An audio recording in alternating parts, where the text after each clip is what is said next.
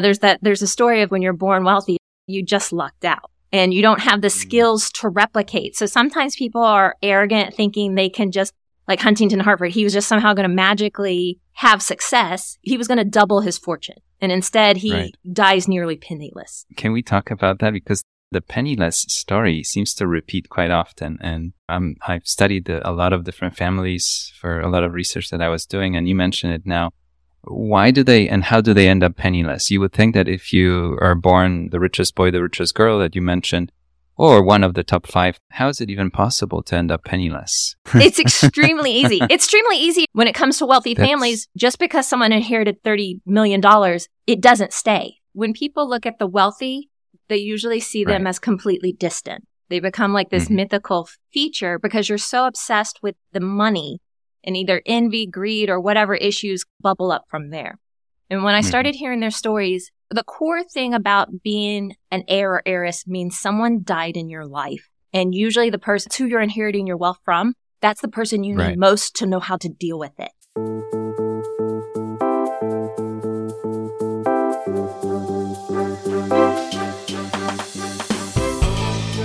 Welcome to Talking Billions. We talk about big ideas, big inspirations, big topics. We take on the hardest subject of all, money, how to make it, save it, keep it. But our conversations lead us to an even bigger question, what it means to live a rich life beyond money. My guests share their practices, principles, and evergreen wisdom. I'm your host, Bogumil Baranowski, author, TEDx speaker, investor, and a founding partner of Sicard Associates, a boutique investment firm founded in New York City. Join me on this quest to unearth the wisdom of the ages. Guest today is Nicki Woodard. Nicki has an extensive experience in media, a degree in radio, television, film, and a passion for history. For 4 years, she worked on multiple History Channel documentaries, and she was a research consultant for USA's Mr. Robot. In her history podcast, As the Money Burns, Nicki reconstructs the Great Depression through the lives of actual heirs and heiresses. She brings back to life the tales of the rich living through the Great Depression. She sets the stage by telling us about the summer before the 1929 crash. We learn about a number of young heirs and heiresses and the lives they live. There is so much that changed at the time. The newspapers started to follow the stories of the wealthy, and they were losing their anonymity. Taxation was on the rise, so was fraud, Ponzi schemes, and more. We hear about bank runs and how no matter how rich one is, it's not hard and maybe extremely easy to lose it all. The stories we hear are almost 100 years old, but as relevant then as they are today. Only this week, I took a call from someone who's been reading my articles and books. His family tale is set between 2 continents and resembles so many of the stories we'll hear today talking with Nicki. Someone once reminded me that it's not easy, but it's cheaper to learn from the mistakes of others. Let's go back to the Roaring 20s and the Great Depression era with my guest, Nicki Woodard. We are approaching a major milestone from the podcast, and I'll tell you more once we get there. The podcast has been downloaded in 95 countries around the world, which is remarkable and hard to believe. So a big thank you to all of you listening around the world. And many of you have reached out, emailed me, and got in touch. So if you're still thinking about it, send me a quick note. I'm curious to hear about where you are, what your story is, what you're enjoying about the podcast. What I love the most is that I can tell that the majority of the listeners are listening to the end of the episodes. That makes me really happy. I also wanted to share with you that my book, Crisis Investing, 100 Essays, reached a top 1, 2, 3 position in some major categories in Amazon's new releases in finance, investing, stock investing, and portfolio management in the last few days. So thank you for that. The book is available on Amazon, and the Kindle version is still selling for only 99 cents. So the more people can read it, the happier I'll be. If you like it and enjoy it, please write me a quick review. The early reviews matter, so I appreciate it. Thank you, and let's get going with the show. Hello, Nicki. Nice to have you on the show. Hi, Bogumil. It's great to meet you. You have a wonderful podcast, and it's called As the Money Burns. And you introduce your audience to a lot of characters, interesting people from the Great Depression era. It feels like it was so long ago, but the stories are very relevant today. And you mentioned in your podcast, and I agree with that the history rhymes, and you even make some references to more recent events. So I want to get started right away. And I'm really curious about your story, your career, your interest in launching a great podcast focused on a very particular point in time. Tell me more how the whole thing came about. I have always been interested in history. Since third grade, when I heard the story of Pocahontas and found out it was actually real, I was like, oh my God. And then in fourth grade, my mom went to London and came back with the book of Kings and Queens. And then that's all of a sudden goes, wait, those stories and fairy tales are real? You're just starting to be the age where you go, Disney princesses, oh, those aren't real. No, there actually are real ones. And some of them have worse stories and some of them they rarely have better stories because Disney ends always in the happy note. And so ever since then, I've always liked story. I always liked entertainment and then history, but very particular kinds of history. In high school, I did this documentary competition called History Fair. It's like science fair and they have different areas, but they had a media competition, which my brother, who was just a little older than me in age, started. And my dad had a video studio. Since high school and even before then in junior high, I would do performances. I've been doing these history documentaries. When I went to college, I have a degree in radio, television, film, which I used to joke that I never used radio, but now I do for podcasting. I have a dual degree. I have a BA in history and a BS, which is somewhat very true, for radio, television, film from the University of Texas, Austin. And then I went off and got a master's degree. I came out and worked in Hollywood for a year, went off and got a master's degree at the University of Chicago, master's in Middle Eastern Studies. And then I came back. I worked for the History Channel for about 4 years. Right. I know how to tell it. I know how to dig up history. I've been good at this since high school. My junior year, we did a project on mental illness and mental asylum and had to track down the term Bedlam comes from St. Mary's of Bethlehem. And we had to find the hospital and interview the archivist for this project. So I've always done that. I came out to Hollywood to do media and history, and I need to just focus on that. So I started looking for stories, and I stumbled across a New Yorker article discussing the events of the summer of 1929 in Newport, Rhode Island, which when I was also in high school, I did a summer program at Brown University. And this was in the middle of a lot of family problems. So it was a way to just get away for summer, and fell in love. And that relationship imploded, but led to my later attraction to the man who became my husband, which was not a good relationship in ways that's why I relate to the stories that I'm telling. And so when I was rebuilding my life, I was like, oh, and I stumble across who's in Newport, Rhode Island at this time. Oh, it's Barbara Hutt and Doris Duke. I've known about them since I was in high school. So I started fleshing out the stories, and a lot of the things that were happening in these people's lives were parallel to what happened in my life. The summer of 1929, they are the same age I was at Brown University, and I went to Newport, Rhode Island for 2 days as a part of that program. So it's just like, oh, how you fall in love, and then the disasters that became their life. Wow. And I'll discuss some of the other stuff a little bit later, but there's deaths in the family. In my life, we had a moment where we had money and a moment when we didn't. So I don't see money as universal, a constant of positive. I know the negative sides. I know the good sides, never to the level of these people. And I've spent way more of my life broke. So it's funny that I'm talking constantly about wealthy people. Let me ask you, because you touched on something interesting. And before you introduce some of the characters and the stories, can you talk about your own childhood and upbringing? It comes across in the podcast now and then when you mention your own story and you started talking about it. Can you talk about how you think that time in your life influenced your relationship with money and maybe your interest in this particular time in history, the Great Depression, and how it affected certain characters that you feature in the show? I'll say first as the precursor is that when people look at the wealthy, they usually see them as completely distant. They become like this mythical feature because you're so obsessed with the money, and either envy, greed, or whatever issues bubble up from there. And when I started hearing their stories, the core thing about being an heir or heiress means someone died in your life. And usually the person, and because that's who you're inheriting your wealth from, that's the person you need most to know how to deal with it. My life story and why this rings true and why there's not the same level of envy towards them and empathy for their circumstances outside of money and understanding how money helped a situation and also how it made it worse. I am the youngest of 4 children. The brother closest to me in age was 3 years older. He had childhood cancer. So first, when I'm 4 and 6 years old, my brother I have these weird memories of my brother being sick.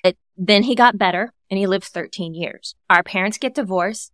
It was acrimonial, not the worst of divorces, but enough. There's a lot of turmoil and a lot of anger in the family and just resituating the dynamics. My brother becomes a delinquent, like seriously, spent time in prison. Cancer comes back. When I went away to Brown University, my brother, every other couple of weeks, my brother was going to die. And I'm 17 years old. How do you cope with this? And that had a nice little love that came there that fell apart as my brother died my senior year of high school. So that death is the biggest thing in my life. The second biggest thing from growing up is my parents' divorce and the restructuring of the family. And in the middle of my parents' divorce, my dad also got audited by the IRS and we lost our home. So there's a lot of things stacking up, and there's other things in my life that I've just had a chaotic life. And so my dad was in real estate, and in Houston, the time where I grew up, everybody was wealthy for a point when my dad was also starting, like my dad's best time was right before my parents split up.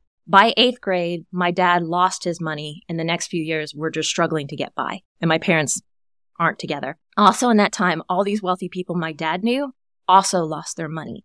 But they lost their money. My dad wasn't involved, but he knew all the people around him to the savings and loans scandal. A lot of people don't know it, but I understand it quite well. It's always referenced as savings and loans and what happened and how the money was shuffled around, and then things will come up later in life, and my dad and I will discuss it again. So this awareness of money, how it's not the surefire safety that people think it is. Then there was a lot of complications between my brother and my dad over money. All of those dynamics, and then having siblings that are half and all this stuff, like this is all in these people's histories.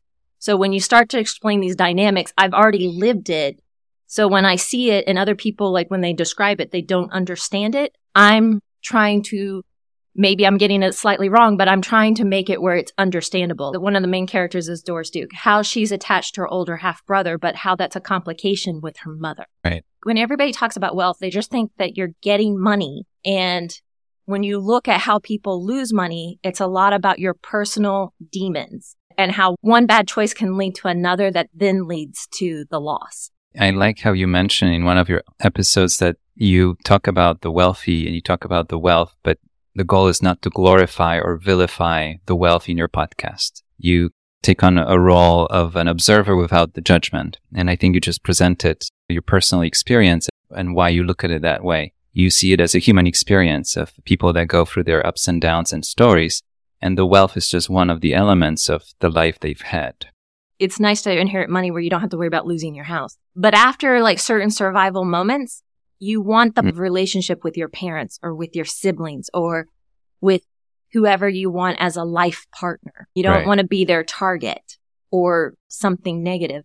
When you have a certain amount of money, it absorbs when you have just even the little life hiccups. The flip side is when you have so much money, then people are coming after you and you become a whole other higher level of target. The big theme in your podcast is that moment when a lot of those characters lose their anonymity. The media gets very interested in their lives. Their real names are published. Their photographs are published. And the media also tracks how much money they have and all the details about their life.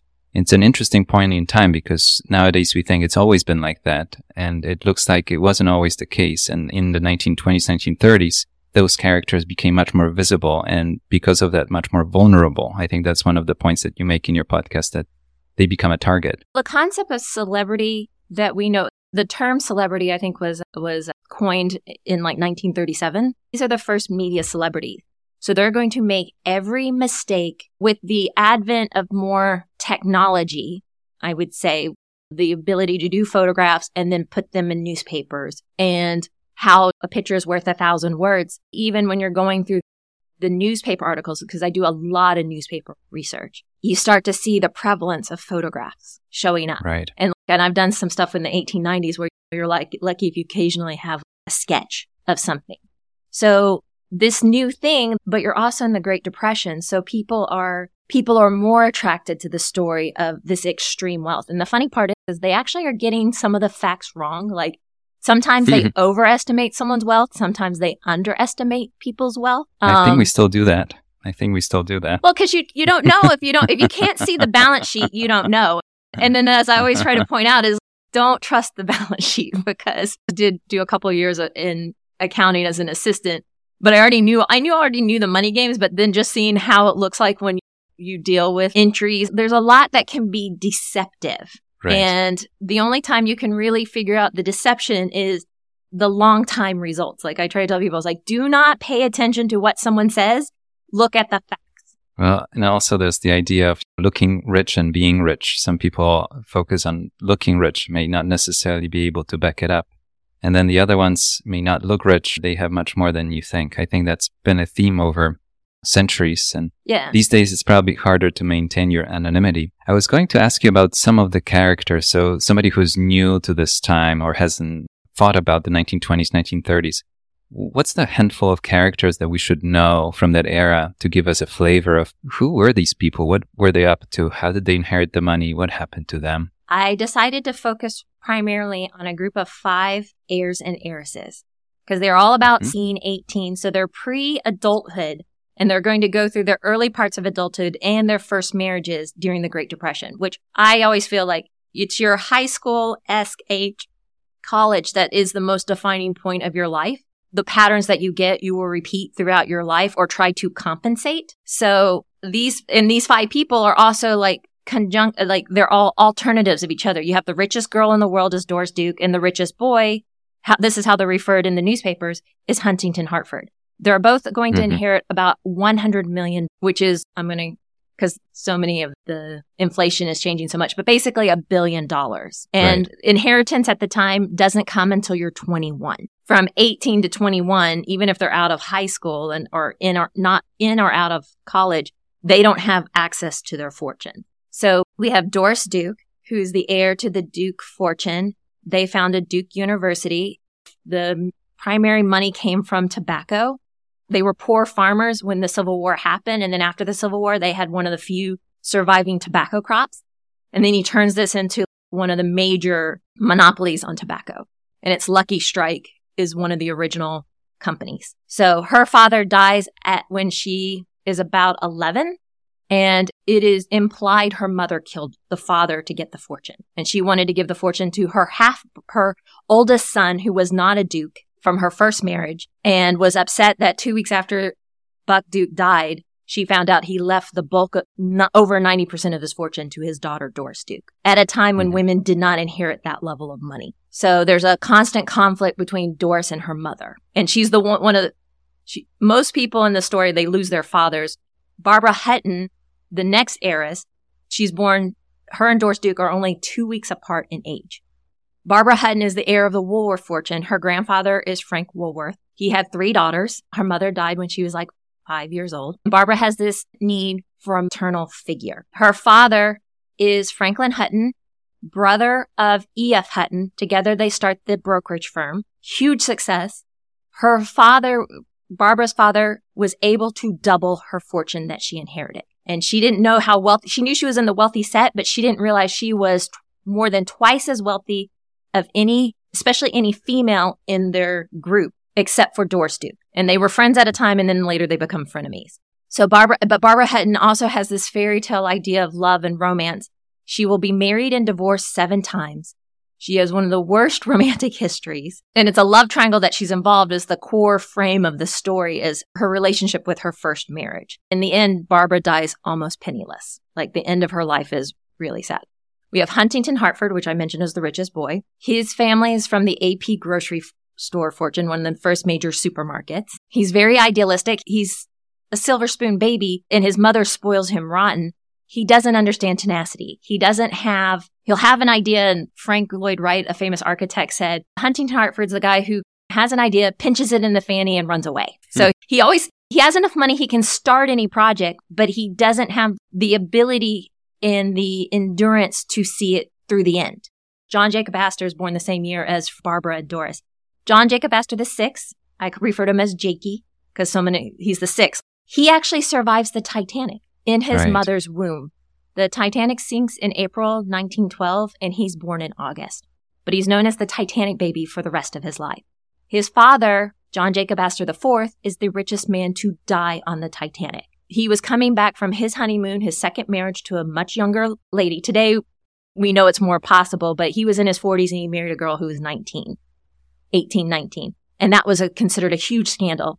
He's also, John Jacob Astor IV is the son of Caroline Astor, the Gilded Age Society queen. So John Jacob Astor VI is the son of Caroline Astor, who's a side character in the HBO Gilded Age story, which is why more people are starting to know who she is. But she is a big figure of the Gilded Age and the rules of etiquette of wealthy society that everyone's following. When the Great Depression changes, some of those rules, like they become superfluous on how you show your wealth or how you behave in certain behaviors. But everyone's trying to follow Caroline Astor's rules of etiquette, essentially. So John Jacob Astor VI, his father dying on the Titanic, they hadn't changed the will. So he inherits $3 million when his oldest brother inherits the bulk of the fortune, which was, I'm blanking at the moment, but it was over like a $1.4 to $2 billion today. And Jakey's getting basically $40 million compared to it. But everybody thinks he inherited the amount of his oldest brother. And they have a sister who's very interesting too, but she got a smaller amount, but that was good for girls their age. And then he has a cousin, Louise Astor Van Allen, who's a great-granddaughter of Astor. And Louise Astor Van Allen, the Van Allen family is very big in Newport. Once again, her mother is one of the last society queens. And they're just like they are the idealistic family. She did lose her father. She is an heiress, but she has two brothers. They all have a good relationship. She actually inherits equally to her brothers, which was unheard of at the time. She inherits only like $5 million less, but that's because she pissed off her uncle, who was a Vanderbilt, because of the issues that come up with her marriage. And one of those marriages is a love triangle with Barbara Hutton. And then I have other characters. So I have Vanderbilts that show up. Why I like these stories is I get those elements pulled back in with these people because they're international. They get to travel around. They're dealing with royalty. I have plenty of stories of Queen Elizabeth II's grandmother and the Prince of Wales who abdicated that led to her becoming the queen. And how like that Prince of Wales, his mom actually wanted him to marry Barbara Hutton to get him away from all these crazy American divorcees he seems to be interested in. That's the one that ended up penniless. Yeah. So, and that's the thing is also like I study before I got into the wealthy, my academic interest was dynasties. So in imperial worldwide dynasties, because you talk about from 1400 to 1900, because a lot of things collapse with the World War I. So I'm interested, a lot of things are the same. You might change the name for a sultan, a king, an emperor. There's the aristocrat, there's the noble class, there's the poor, the proliferation of literature and culture, which is what I'm more interested than wars. There's a kind of universality of things with variations, but you will have the king's son trying to kill him off or the brothers fighting with each other. That happens everywhere you go around the world. The way you build an empire is you have this mythical first founder that nobody really knows. So that's King Arthur in British history. It's, I want to say Orhan in Turkish history. I used to study Ottoman Empire a lot. And then 2 or 3 other generations. And then you finally have the person who conquers a major city. Mehmet II, for the Sultan of Turkey, conquers Constantinople. That changes all the dynamics of Europe. You have Charlemagne in France, and you have this drastic. So you have the builder, and then the next person either builds the empire or just sustains it. Sometimes it dips down. Then the third generation will maybe invigorate the empire. They'll expand it again, like Suleiman the Magnificent. So he expands the empire and the laws. He's the one everyone always talks about. Then after that, everything just falls apart. And you can see the same thing with business corporations and family and wealthy dynasties. You see it with the Vanderbilts, the Astor. Sometimes they're lucky if they have more than one generation that builds wealth, but it always ends up in the dynasty. Like same thing. We talk about the British monarchy being 1,000 years old, but they're not the same blood relatives. You have 12 different dynasties, completely different, switching back and forth. So you see those patterns. And so when you're studying the wealthy, you're like, oh, yeah. So if you see those parallels between the empires or emperors, the kings, and then the wealthy and the corporations and the businesses, and some of the characters you mentioned in the 1920s and 1930s, and some of the recent ones, the history rhymes, do you have any advice or have you noticed some practices or some lessons that actually worked and allowed those families to continue and get along? It looks like it would be helpful if they didn't want to kill each other to start with. When you become so bent on building a fortune, but you don't take care of your family, you disconnect. So you can't, and the same thing with royalty.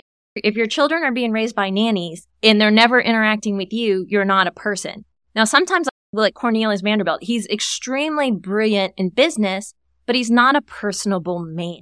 Buck Duke actually was very affectionate towards his family, Doris Duke's father, and very supportive of her, but he could be just ruthless in business. Same story as with Jay Gould, who was the railroad baron of the Gilded Age. Mm. And then also it's also sibling rivalries is if you have a favored child versus an unfavored, how that magnifies over time. When you're born wealthy is you're born on third base and you think you hit a triple, but you just lucked out and you don't have the skills to replicate. So sometimes people are arrogant thinking they can just, like Huntington Hartford, he was just somehow going to magically have success. He was going to double his fortune. And instead he dies nearly penniless. Can we talk about that? Because the penniless story seems to repeat quite often. And I've studied a lot of different families for a lot of research that I was doing. And you mentioned it now. Why do they and how do they end up penniless? You would think that if you are born to be the richest boy, the richest girl that you mentioned, or one of the top 5 that you mentioned earlier, how is it even possible to end up penniless? It's extremely easy. Extremely easy when it comes to wealthy families. Just because someone inherited $30 million, it doesn't stay. If you have multiple kids, that's divided between multiple kids. So that 30 million may only be 2 million or 5 million per person. But they're still trying to live like they came from the $30 million lifestyle. Sometimes they trust the wrong people who mismanage their funds. That happened to Barbara Hutton. She was a heavy spender and she mismanaged her funds. So a couple of things that you mentioned. I'd like to come back to the Ponzi schemes and fraud. But before that, I'm curious about the summer of 29 before the market crash. So just to give the audience a bit of background, so the market crashed in the fall of 1929, but the Dow Jones, the major index, continued to fall all the way until 1932 and lost 92% of its value, 92% of the value of the largest US companies at the time. So even if you were the richest person, there was really nowhere to hide. Everybody felt it. Can you talk about that experience? First of all, the summer, did people know that it was coming? And second, the following few years, even if you were the richest person in the country, you felt it. Because it impacted everything. So worldwide, it impacted people. Right. Black Thursday is October 24th, 1929. That's one of the big precursors to the crash. And it's the beginning of the panic. At 11 a.m., a panic set in with people wanting to sell instead of buy. At 11:30, it becomes frantic. By 12 o'clock, bankers meet at JP Morgan's office. And at 12:30, they step in and start buying stocks. So prices went up and everything became positive.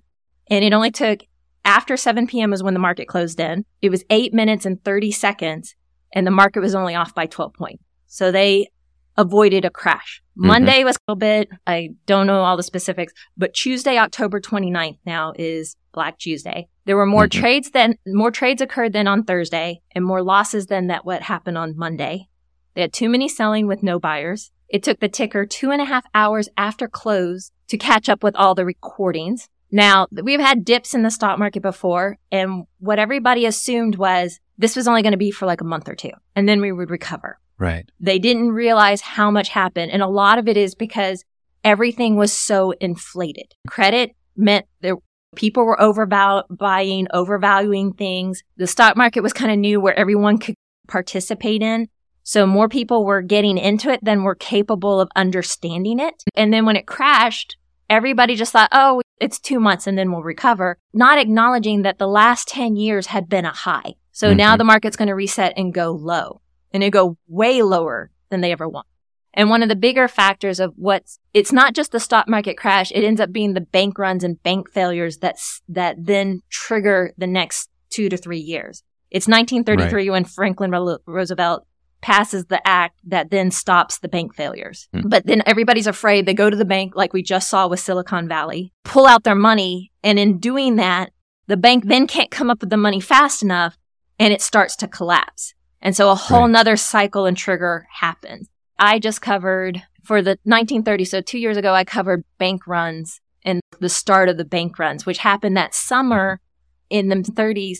Mid-1930, banks were starting to fail, but they were in the Midwest. They were small farmers' banks. So everyone's like, oh, okay, whatever. They weren't that solvent. By the fall, it started moving to larger banks. Banks failed in Lisbon and Cuba and Tennessee. In the U.S., Tennessee was a big one. And what happened was Caldwell and Company, which was the backer They got overextended and they collapsed, which then caused more banks collapse. And come to find out, that's once again like a Ponzi scheme, mismanagement of funds, and some other things that are happening that then they think it's a one-time thing, but this stuff keeps going. And as a domino effect, because sometimes like someone who's legitimate in business, but if you've invested in the wrong business and you lose that much money, you're in trouble. And then we also changed a lot of the laws after what happened in the 1930s. We're going to talk in the future. You want to talk about Ivan Kruger. Let's talk about him. Who was he? And he was quite a figure at the time. And you have a whole episode about him. Who was he? Why was he important? What did he do? And everything else that people should know. Ivar Kruger is a Swedish industrialist known as the Match King. And that's because he controlled the monopoly worldwide on matchstick production. I'm going to blank on the numbers, but I think anywhere from 60 to 90%, given whichever period. So he had started in a concrete business. His dad had a matchmaking company. When his dad retires or dies, he takes over the business. And then the concrete business wasn't so great. Enough to make money, but when he took over the match, he just exploded. He just became so large. Like I said, he ended up buying around the world, controlling things. When World War I, when all these countries needed loans, they were actually borrowing money from him. It's hard to get his specifics. When I was trying to look at the time I was discussing him, there's so much with him I can't understand.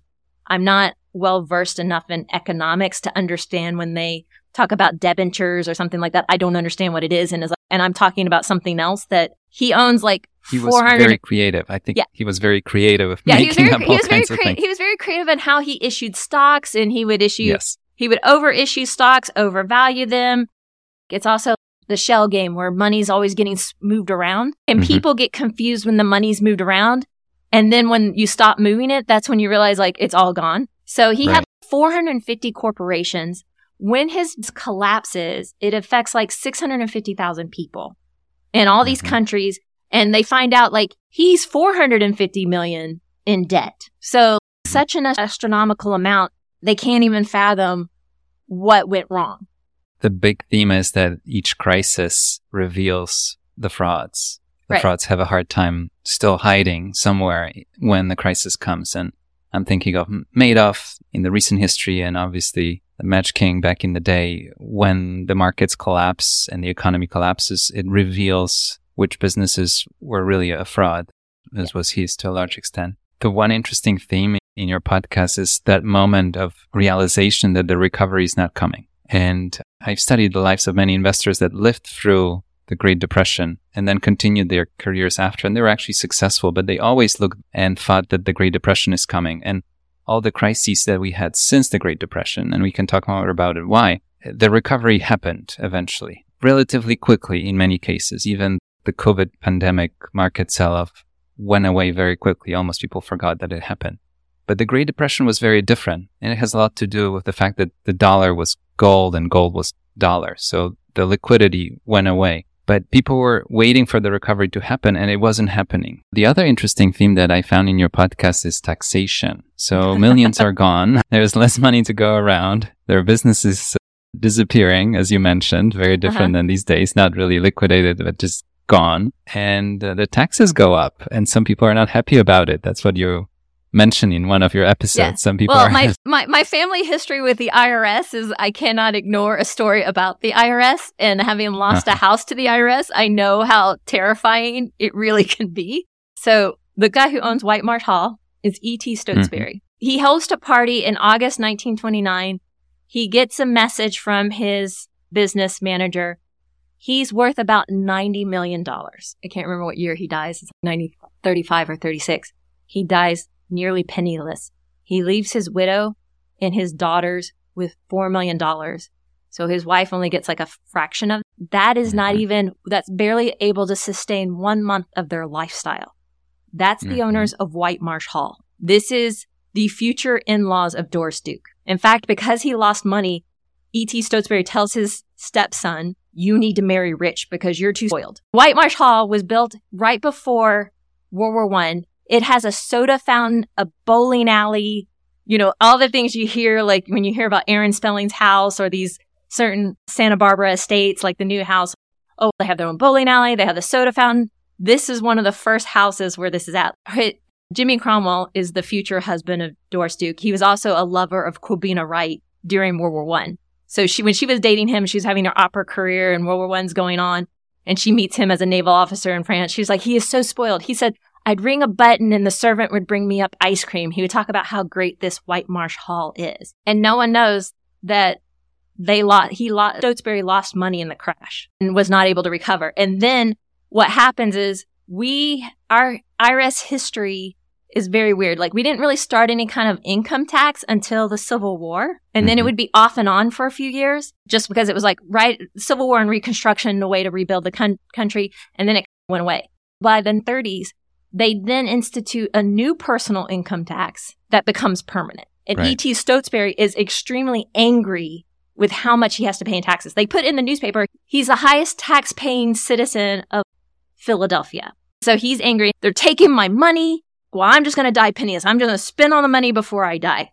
And he does a good job. He just doesn't tell anybody there's no money left because they're still living a high lifestyle. The next couple of years is going to be hiding the fact that what they're doing when they're selling off possessions, it's covering debts or covering their lifestyle, not realizing it's gone. But they have all sorts of weird excuses. So like by the time they do have to get rid of White Marsh Hall, it is not in the glory days. A lot of the paintings and furnishings are gone. So it is in some ways an American Versailles story without the pillaging of a revolution. So not everybody ended up penniless in that era. As far as I remember, Doris Duke, she did quite okay and then continued to be a very wealthy person all the way for the next 50 years or so. I don't remember exactly when she passed away. She dies in the early 90s. Early 90s. She lost about 20 or 30% of her fortune with the crash, but she was invested in long-term, like her dad set up some intricate trusts. She's one of the only ones that she gets a certain amount at 21, a certain amount at 25, and a certain amount in her later 30s. So it staggers her ability to deal with it. They were very conservatively invested. So she let it have enough time. She was still wealthier than everybody else, even though she lost 20, 30% of her wealth. So instead of 100 million, she was worth 70 million, which is still, I forget which year, but one year, like there are only 30 millionaires by the income tax form in America. Barbara Hutton and Doris Duke would be one of those two of those people on that list. But she's the richest girl. Like Marjorie Merriweather Post, which is the aunt of Barbara Hutton, married to E.F. Hutton for a time period, who's covered a lot in this story. She was one of the richest people in the world. So she was able to handle the business and build. Doris Duke just stayed well with her investments. She was very frugal with things. And she was raised with paranoia that people only wanted her money.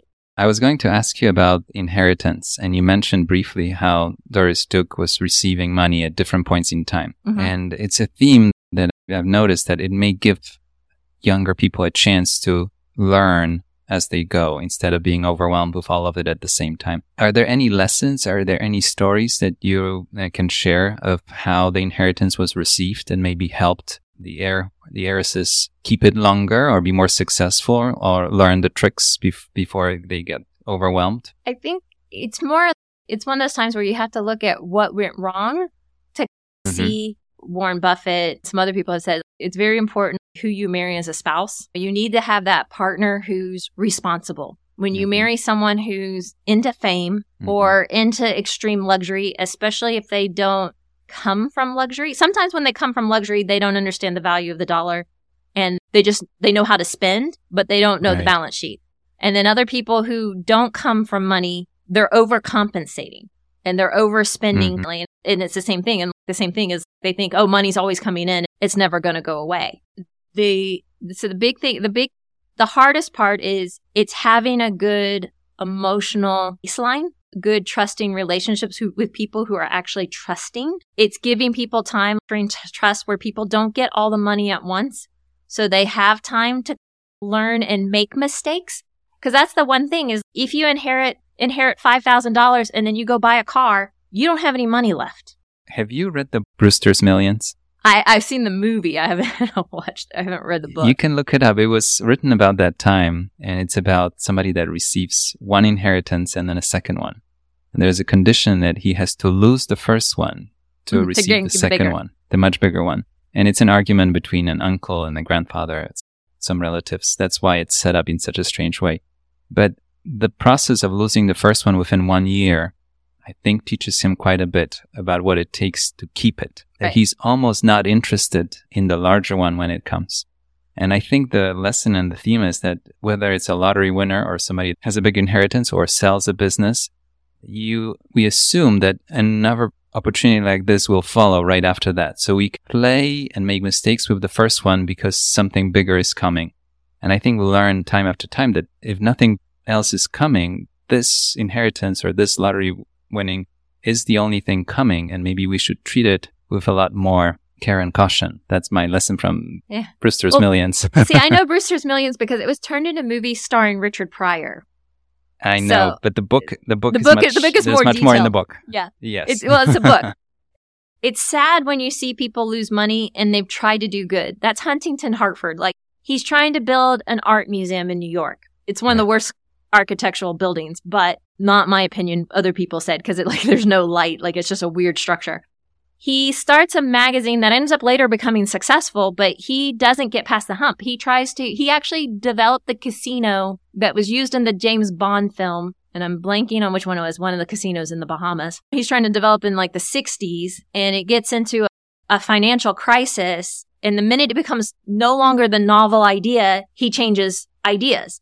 So that's part of the thing is it's always like this balance is, when do you buckle down and keep going? And when do you realize you have a loss and cut and run? And the problem with the fortune is whichever the choice was, it ended up being the wrong one for that decision. But there's a pattern there that just keeps, every time he makes the same mistake, it just magnifies later and later. And then in the end, like the thing is he put a lot of money in these projects that didn't pan out. And then that's not rebuilding the fortune. So then it's gone. There's not much to inherit when he dies.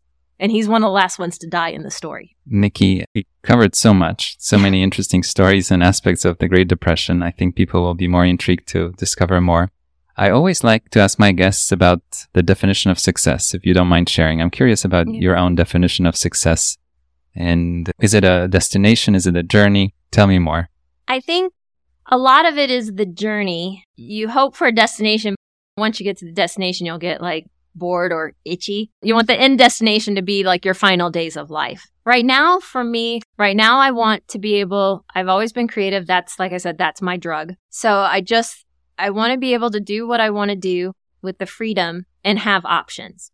I want to be able to create more podcasts with this story and with some others, because I have so much history jammed into this head that I've collected. And finally with podcasting, I don't have to come up with someone to pay $8 million for a pilot episode or $60 million to make a thing. I can tell a story with my voice, get it down so it's in a story form, and then transfer it to a story later. Just to be able to do something productive, something that entertains people, informs them at the same time. The reason I like history is there's a truth to it. Because when you listen to fiction, you're like, oh yeah, like the best fiction is actually truthful. And so you just want to understand yourself better, and you want to understand other people better. And so to me, success is just being able to do that without stress of the next time the tire blows out. And then you have the fantasy sometimes like, oh, if I became really successful, then it'd be worth this much. And then you go, crap, I know what happens when you have that much money and then how it destroys your families. Exactly. What next? History can rhyme again. Nicki, this was wonderful. I learned a lot, and I highly recommend your podcast. It's a joy to listen to, and you have so many stories, and you bring those people back to life and introduce all of us to a time that might have been forgotten, but I think there are big parallels to things that happened since, and I think we can learn from other people's mistakes. They're always cheaper to learn from than our own mistakes. Yeah. You're going to make some of them, but you can also like gauge it a little better. Because if you try to live a life with zero mistakes, that itself is a mistake. Nicki, I think it's a wonderful message for everybody. Thank you again for this time. I really enjoyed it. It was great talking with you, and I look forward to hearing more in your podcast as well. Thank you. You were listening to Talking Billions. We talk about big ideas, big inspirations, big topics. We take on the hardest subject of all, money. But our conversations lead us to an even bigger question: what it means to live a rich life beyond money. If you enjoyed the show, please take a moment and follow, subscribe, rate, and share with friends and family. We rely on word of mouth to promote the show. One click for you means the world to us. Thank you. Until next time, your host, Bogumil Baranowski. The content of this podcast is for general informational purposes only, and so are the opinions of members of Sicard Associates, a registered investment advisor, and guests of the show. This podcast does not constitute a recommendation to buy or sell any specific security or financial instruments, or provide investment advice or service. Past performance is not indicative of future results. More information on Sicard Associates is available in its Form ADV disclosure documents available at advisorinfo.sec.gov.